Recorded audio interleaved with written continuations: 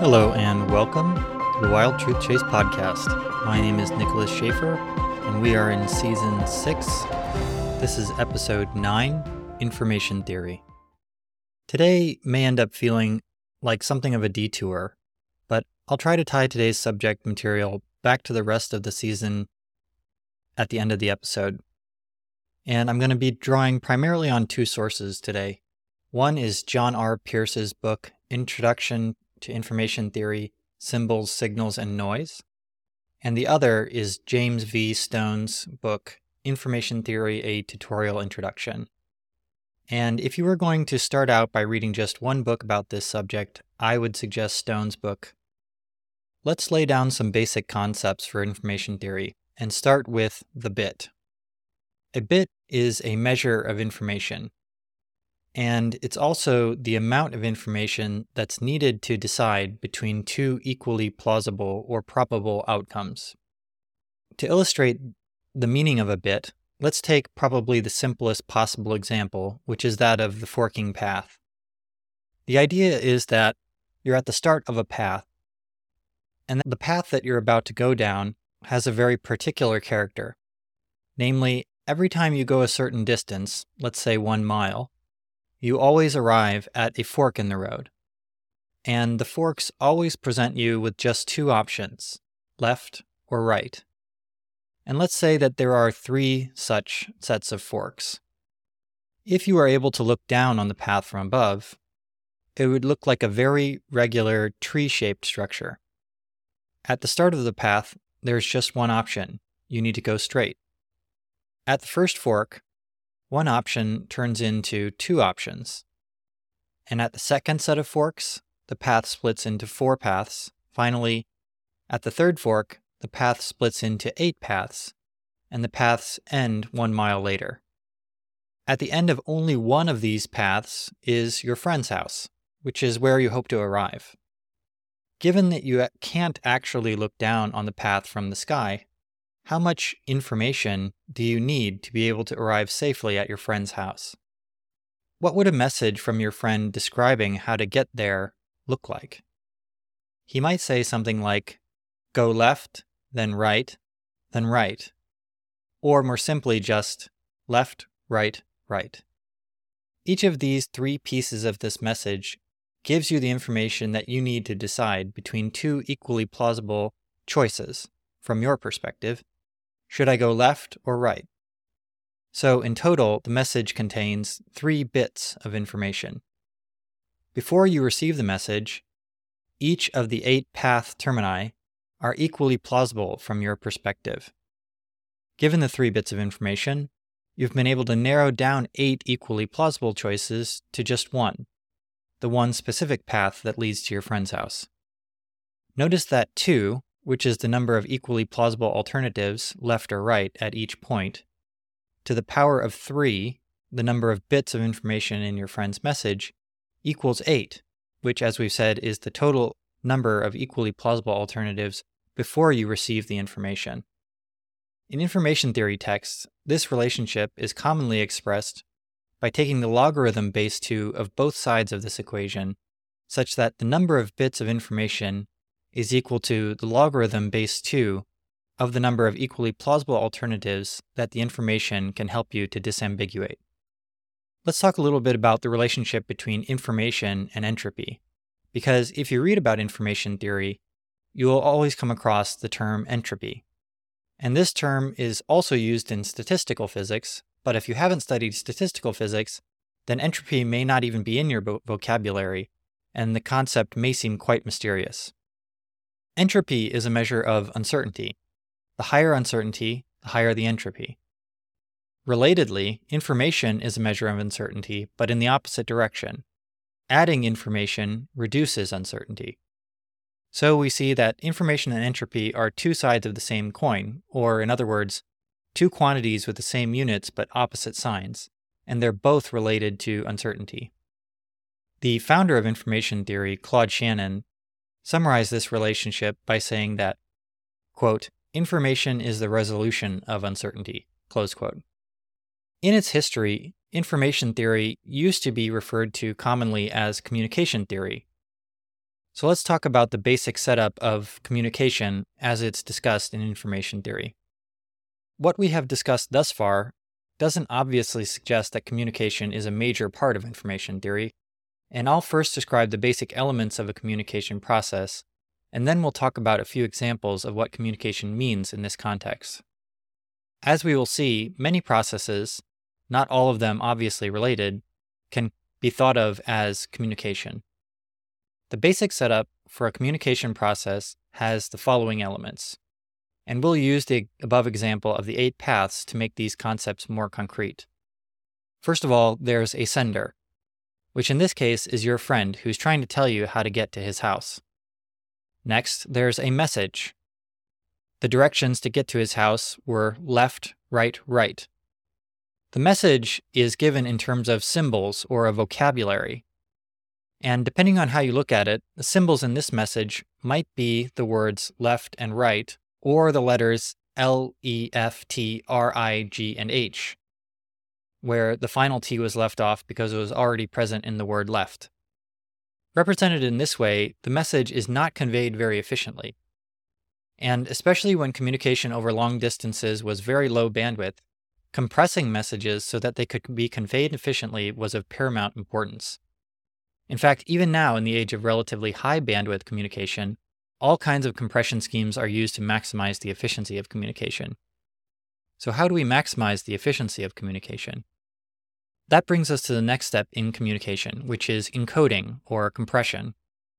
A simple, in this case efficient code for the above message could be the following.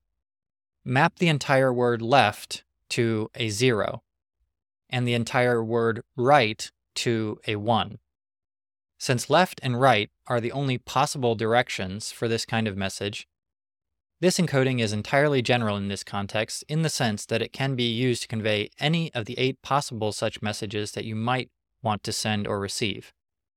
As such, this is an example of so-called lossless compression. The next step in communication is the message that's actually sent. In this case, left, right, right would be mapped to 0, 1, 1. That message would be sent over a channel. And there are 2 types of channels that are important in communication theory or information theory: the noiseless channel and the noisy channel. Real channels are always noisy in the sense that you can't guarantee that the exact same encoded message that was sent by the sender will be received by the receiver. The noiseless channel is the limit of low noise and is what we will discuss here, where the encoded message is always received faithfully by the receiver. Which brings us to the next element in a communication, the receiver, who has 2 jobs. One is to receive and decode the message and then interpret the message. In this case, that's you. So you receive the message 0, 1, 1, and you decode it into the message left, right, right. And you interpret that message as the directions for the paths to follow to your friend's house. As we've seen, the decoding is just the inverse mapping that was used in the encoding to recover the original message from the encoded message. In this case, as I mentioned, 0, 1, 1 gets mapped to left, right, right. If the message is encoded using lossless compression over a noiseless channel, then the received and decoded message is guaranteed to be the same as the original message. As I mentioned, in the real world, all channels are noisy, and sometimes lossy compression is preferred, because it can be used to very efficiently compress a message and result in a good enough message being received on the other end. To overcome noise, very clever error-correcting codes have been devised, which we may discuss in a future episode. Okay, let's go over a few more realistic examples. The classic historical example is that of telegraphy, where the letters of the English language were mapped onto combinations of dots and dashes in the so-called Morse code. Morse code was devised before information was well understood and formalized into information theory by Claude Shannon. Nonetheless, as is often the case, before formal theories emerge, people apply good intuitions to solve practical problems. In this case, a key intuition regarding how a code like Morse code should be constructed is that more common letters should be mapped to shorter encodings. So, for example, in Morse code, E, which is a very common letter in the English language, is a single dot. I is 2 dots, and A is a dot and a dash.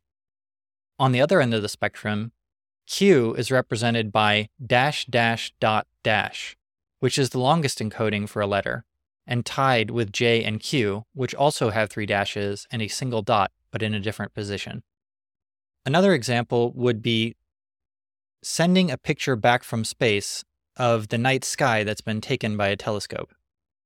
Let's assume that the picture is a 2D array of pixels that are either black or white. Let's say 10 by 10 for the sake of simplicity, for a total of 100 values. The bandwidth of sending messages down from space is low, so you're going to want to send the information efficiently. If you were to naively send the picture, as we've seen above with the forking paths, we would have to make a decision between black and white 100 times. And if we assume that these possibilities are equally probable for each pixel, then that's 100 bits of information. But what would we actually expect from a picture of the night sky? If the depth of the picture is not too high, then the stars in the sky are going to appear to be sparse. In other words, most of the picture will be black, and every once in a while we'll see a white pixel. This tells us that our assumption that both colors are equally probable for each pixel actually overestimates the amount of information in a typical picture. If this is an overestimate, then there should be an encoding that's able to send these pictures using less information. What's an example of such an encoding? Let's say in a field of 100 pixels, we only expect about 2 of them to be white. Instead of sending the value of each pixel encoded with a binary digit, we could instead send the coordinates of the white pixels in the form of 2 single-digit numbers, 0 through 9, per white pixel. If one of the white pixels were near the center of the image, the coordinates might be 5, 4. And if one were near the corner, the coordinates might be 8, 9. Now, instead of 100 binary digits, our encoded message containing the image is simply 5, 4, 8, 9, which is a substantial savings over sending all 100 binary digits. Once that message is received on Earth, as we've discussed above, the message must be decoded. And once it is decoded, it can be turned back into exactly the image that we captured in space, because we have used a form of lossless compression, which, for images that are mostly black, is quite efficient. You could certainly be forgiven if, after hearing that last example, you thought that it sounded fairly contrived. What if we wanted to do something similar for a more typical image, let's say a 100 by 100 grayscale image, like you might have seen on the early days of the internet or in a DOS video game? Grayscale images seem quite general, so what can we do other than send naively the grayscale level of each individual pixel? If you think about images of natural objects, one tendency that's quite general is that adjacent pixels tend to have similar shades. To get a sense of how true this is, imagine an image where this is not at all the case, where the grayscale shade of one pixel is totally unrelated to the grayscale level of all of the pixels around it. Can you imagine being able to discern what such a picture was an image of? Given this regularity, this suggests that pictures of natural objects don't contain quite as much information as would be naively expected. But how can we practically exploit this? Imagine going row by row, starting with the top left pixel. To do the encoding, instead of writing down the absolute value of the grayscale for each pixel, first take the difference between the pixel and the previous pixel. 256 gray levels are commonly used in grayscale images, so in theory, these differences could be as large as 255, which would result from adjacent pixels having gray levels of 255 and 0. In practice, however, because of the tendency for adjacent pixels to be shaded similarly, these differences will be concentrated in a relatively narrow range, say between plus and minus 64. Now when you encode your images, instead of each pixel taking on values between 0 and 255, each pixel only needs to take on values between plus and minus 64, which is a substantial savings. You may be worried that this representation is not completely general, because even in real images you may occasionally have differences that are larger than this, but it turns out that there are ways of patching up this representation that allow for lossless compression without significantly changing how much this allows you to compress the images. If you sent such an image to someone, say over the 1990s internet, all they would have to know is the process by which you compress the image, and they would be able to decompress it and enjoy exactly the same image that you saw while substantially saving on their dial-up internet bill.